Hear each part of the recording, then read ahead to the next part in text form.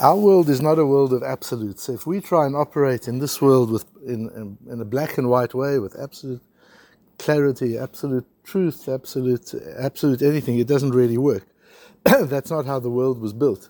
The Medrash says in Bereshis, the famous Medrash, Omer Rabbi Simon B'shah Sheba Barakush Baruch Hu Divrot et Adam HaRishon, when the Rebbeinu Shem came to create humankind, he said, Naaseh Adam, let us make a human being. And Rashi says there he consulted with the angels. And Rashi says it's as derech eretz, it's as a matter of courtesy, he consulted with the angels. But the Medrash says it wasn't just a matter of courtesy, there was a very vital debate that took place. And the Malachi Ashoris formed themselves into parties, into groups. There was a group that was in favor of humankind being born and being created, and there was a group that was against humankind being created. Chesed said, of course we should create human beings. They are goim lechasodim. Human beings do chesed.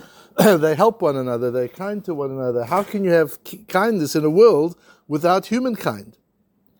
But Emes says, no, there's no way, because humankind can't operate honestly. At some point or another, humankind tells lies. Tzedek says, absolutely, who does tzedakah if not human beings? Shalom said, there's no way, because human beings are baalei machloket. Wherever there are people, there are arguments. If there are arguments, there's not shalom. So Rebbeinu Shalom had to change. There was now a 50-50. He had to break the deadlock.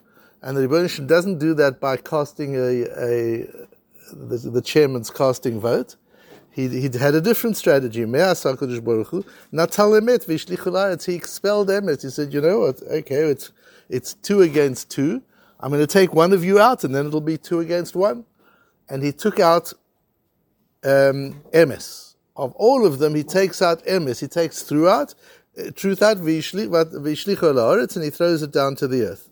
Which is, by the way, where the Goyim get the whole thing of the fallen angel. This was the scene. The Rebbeinu takes the power of Emes and throws it out. And then the angels say, Rebbeinu Shalom, Emes, of all things you threw out Emes, that's you. There's nothing that more exemplifies you than Emes. And you've taken Emes and you've thrown it out. Says the Rebbeinu Shalom, Tale Emes min haaretz. I want truth to come from earth, not to come from heaven. That's a huge concept in Torah.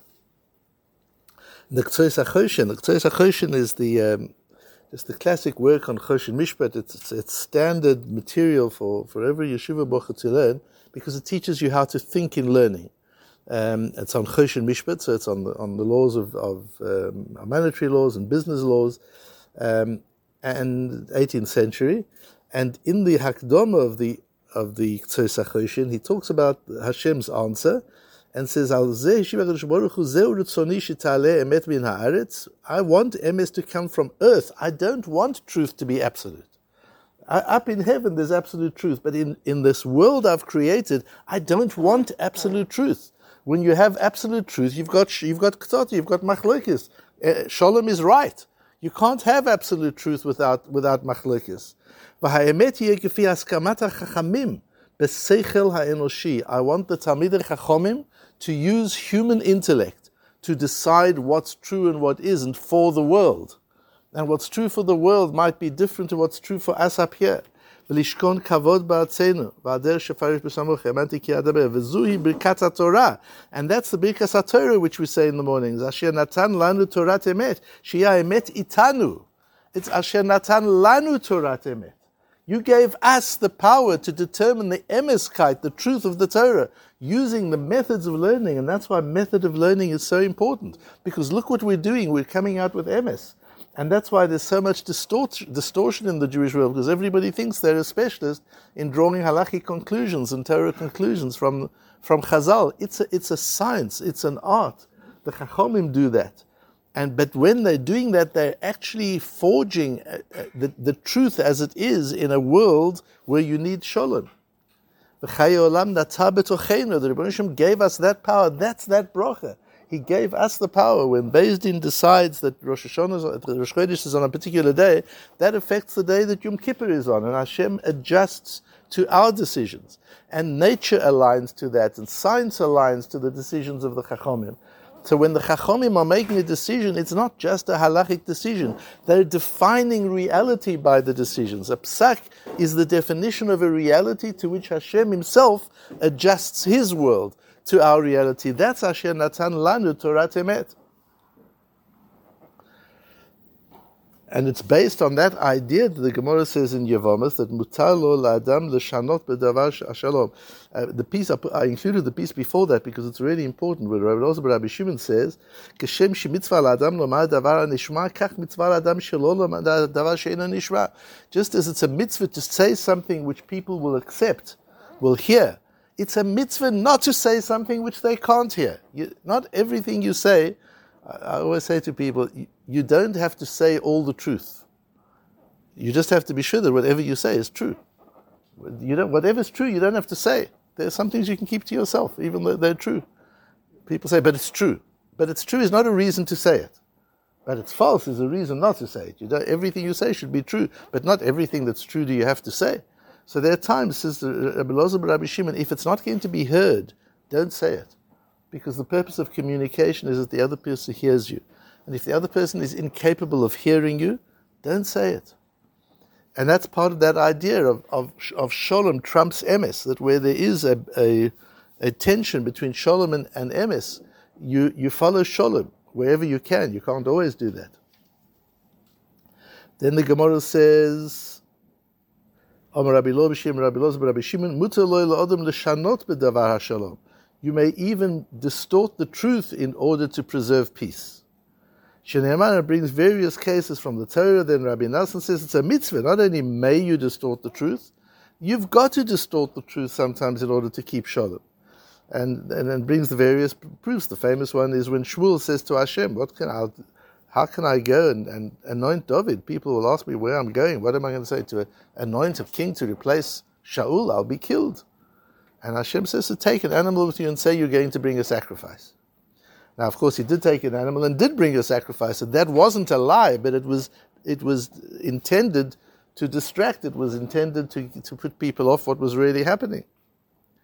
And then another rise from Hashem himself, where Sarah laughs at Avram and says, "Va'adoni zaken, my husband is already so old, he can't have a child." But when Hashem tells Avram that Sarah was laughing, he says, "Va'ani zakanti," he changes the facts. There are times where you can change the facts for the sake of shalom. Not like the media that change the facts in order to create machlokes. What we're talking about is to change the facts in order to create shalom. There are times when one can do that. Now we can understand the Gemara. In our Mishnah, there's a machlokes Beis Hillel and Beis Shammai about what korbanot can be brought on Yom Tov. The problem is with the korban oila, because a korban oila, which is a chiyuv re'iyah, everybody brings 3 korbanos when you come to Yerushalayim on Yom Tov. We have to bring 3 korbanos. We have to bring a korban oila for re'iyah. The oila can be a bird; it doesn't have to be an animal. But we have to bring a korban oila for re'iyah. We have to bring shlomim, an animal for chagiga, the korban of chagiga on the first day Yom Tov. And then during Yom Tov, we bring lots of shlomim, lots of korbanos of shlomim, so that we can invite lots of people and be mesameach people, because simcha involves being mesameach, not just being happy, but making happy. So we bring shlomim. Shlomim are the things we eat, the korbanos that we eat at a meal. It's just that parts of it are brought on the mizbeach. And we bring lots of shlomim as well on Yom Tov, so as to have meals, social gatherings together. As I mentioned to you recently, Shabbos is not for socializing, Yom Tov is dafka for socializing, where you've got to bring shlomim, and you've got to, halacha parah, the Rambam brings la halacha, you've got to invite people to your shlomim, so that there's a social scene going on there. The question is with an oila, korban oila, the korban re'iyah, nobody can eat. So how can you bring it on Yom Tov? Beis Shammai says you can't. You bring the oila during Chol HaMoed, not on Yom Tov itself. Beis Hillel says anything which you mechuyav to bring, you bring. It's like the tamidim and the musafim you have to bring. so you bring the oilas as well. Beis Shammai says you can bring the oilas later. It doesn't have to be on first day. So there's a machlokes Beis Hillel and Beis Shammai on that. And in our Gemara on Daf Chav, Tanu Rabbanon, Ma'aseh Hillel Azokin Shevi'u Lato La'azara Lismoch Alav B'Yom Tov. Hillel, who paskins you can bring an oila, was bringing his oila to the Beis HaMikdash one Yom Tov. Chavru Alav Talmidei Beis Shammai Azokin. There was a very serious right-wing group of Beis Shammai there. We always had this issue of the different people, and the Dati Leumi and the Charedim and the Beis Shammai and the Beis... There have always been groups of people, and we've worked out how to respect one another and how to live with one another and how to cooperate one another. But there's a whole bunch of these Beis Shammai nicks who saw Hillel and said, let's go and catch him. We know what he's doing. He's going to bring an oilah. And our Rebbe said, you don't bring an oilah on Yom Tov, so we're not going to have this in the Beis HaMikdash. So they took the law into their own hands and they approached the great Hillel HaZoker and started with him. Ma tivah shel Reb Hillel, what is this animal for? What are you bringing here? Omar lehem nekevo here. Hillel says, what a silly question. Can't you see this is a female animal and therefore it can't possibly be for an oilah? I'm bringing it for shlomim, because shlomim you can bring a female and an oilah you can't. The truth is it was a male animal and he was bringing it for an oilah, so he lied. Kiskes lohem biznova. Not only that, he was about to lift up its tail to show them that it's a female, which it wasn't. And he realized they wouldn't bother. Once they saw that he was actually willing to pick up the tail, they would move off. So he was playing poker with them, kind of like. They could have waited to have a look, and then they would have seen that it was a male and it was for an oilah. Oh, and they went. And Rashi says, "Mirov anvatanato shel Hillel haya mishaneh mipnei hashalom." Hillel was mishane. He told a lie in order to preserve shalom. Why? Because of his modesty. The Gemara goes on to say the halach is clearly like Beis Hillel. Beis Hillel could have said, "Guys, get out of my way. We've established already the halach is like me. I understand your Rebbe doesn't like it, but this is the halacha."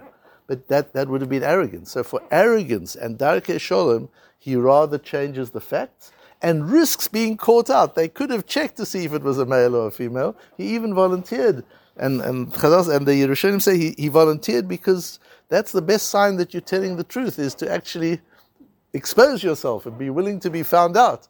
And he assumed that they would move off right away, which they did, because they only wanted machlokas. When they realized there was an opportunity for machlokas, they moved off.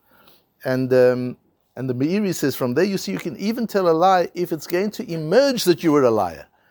From this Gemara we learn that you can even tell a lie even if it's going to emerge that you were a liar, provided, he says, that you can demonstrate afterwards that the reason you lied was for darkei shalom, which Hillel would certainly have been able to do. So those are the principles we've got. We've got to understand that that's how. And of course, these Gedorim, when can you, how far can you, under what circumstances can you, these are the halachas that one has to learn in terms of having to tell the truth and not being able to tell a lie. But the principle that shalom is so important, avoiding machlokes is so important. And this Gemara, the next piece of Gemara as well, how to just try and keep away from it. I once asked Rabbi Goldfein, he was Rosh Yeshiva in Johannesburg, how he'd managed to avoid machlokes. He said, you can't avoid machlokes. You can only flee from machlokes. He said, I run as hard as fast as I can when I see machlokes. And that's something that one has to do. It's a wonderful thing. In this town that Baruch Hashem, there's not I'm not aware of too much machlokes. People get on, people respect one another, different levels of Yiddishkeit, different people have respect for it. Here we see the Rebbeinu Shalom is so makpid that even if it comes to having to throw emes out, to compromise emes, he would rather compromise emes, which means compromising himself, because that's what this Gemara really means. Compromise yourself rather than cause machlokes. That's something that we don't want to do and something we don't want to be held responsible for. So this Sukkot is a time for shalom. It's a time for shalom between us and the nations of the world. We bring korbanot for the nations of the world. As I explained in Yom Kippur, we first repair ourselves, we fix ourselves. You can't be metaken the olam if the kli is not metukan. So first we've got to check that we're good, that we're okay. And part of us being okay is that we're not balei machloket, and that we're doing it for good reasons, and we want shalom in the world. And then once we're okay to go out in the world and to be interested in the welfare of the world and to try and promote peace, which is aligned with emes, but which isn't in conflict with emes, that's part of the work of a Jew.